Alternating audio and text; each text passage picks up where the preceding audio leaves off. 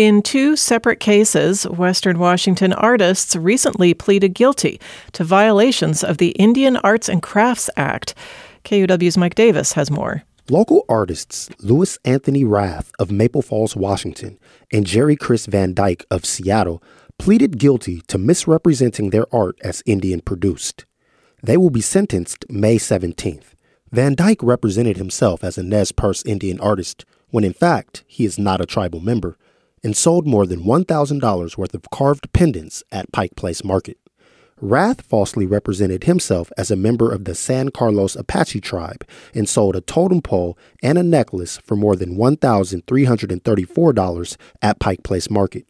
Both artists face up to 1 year in prison.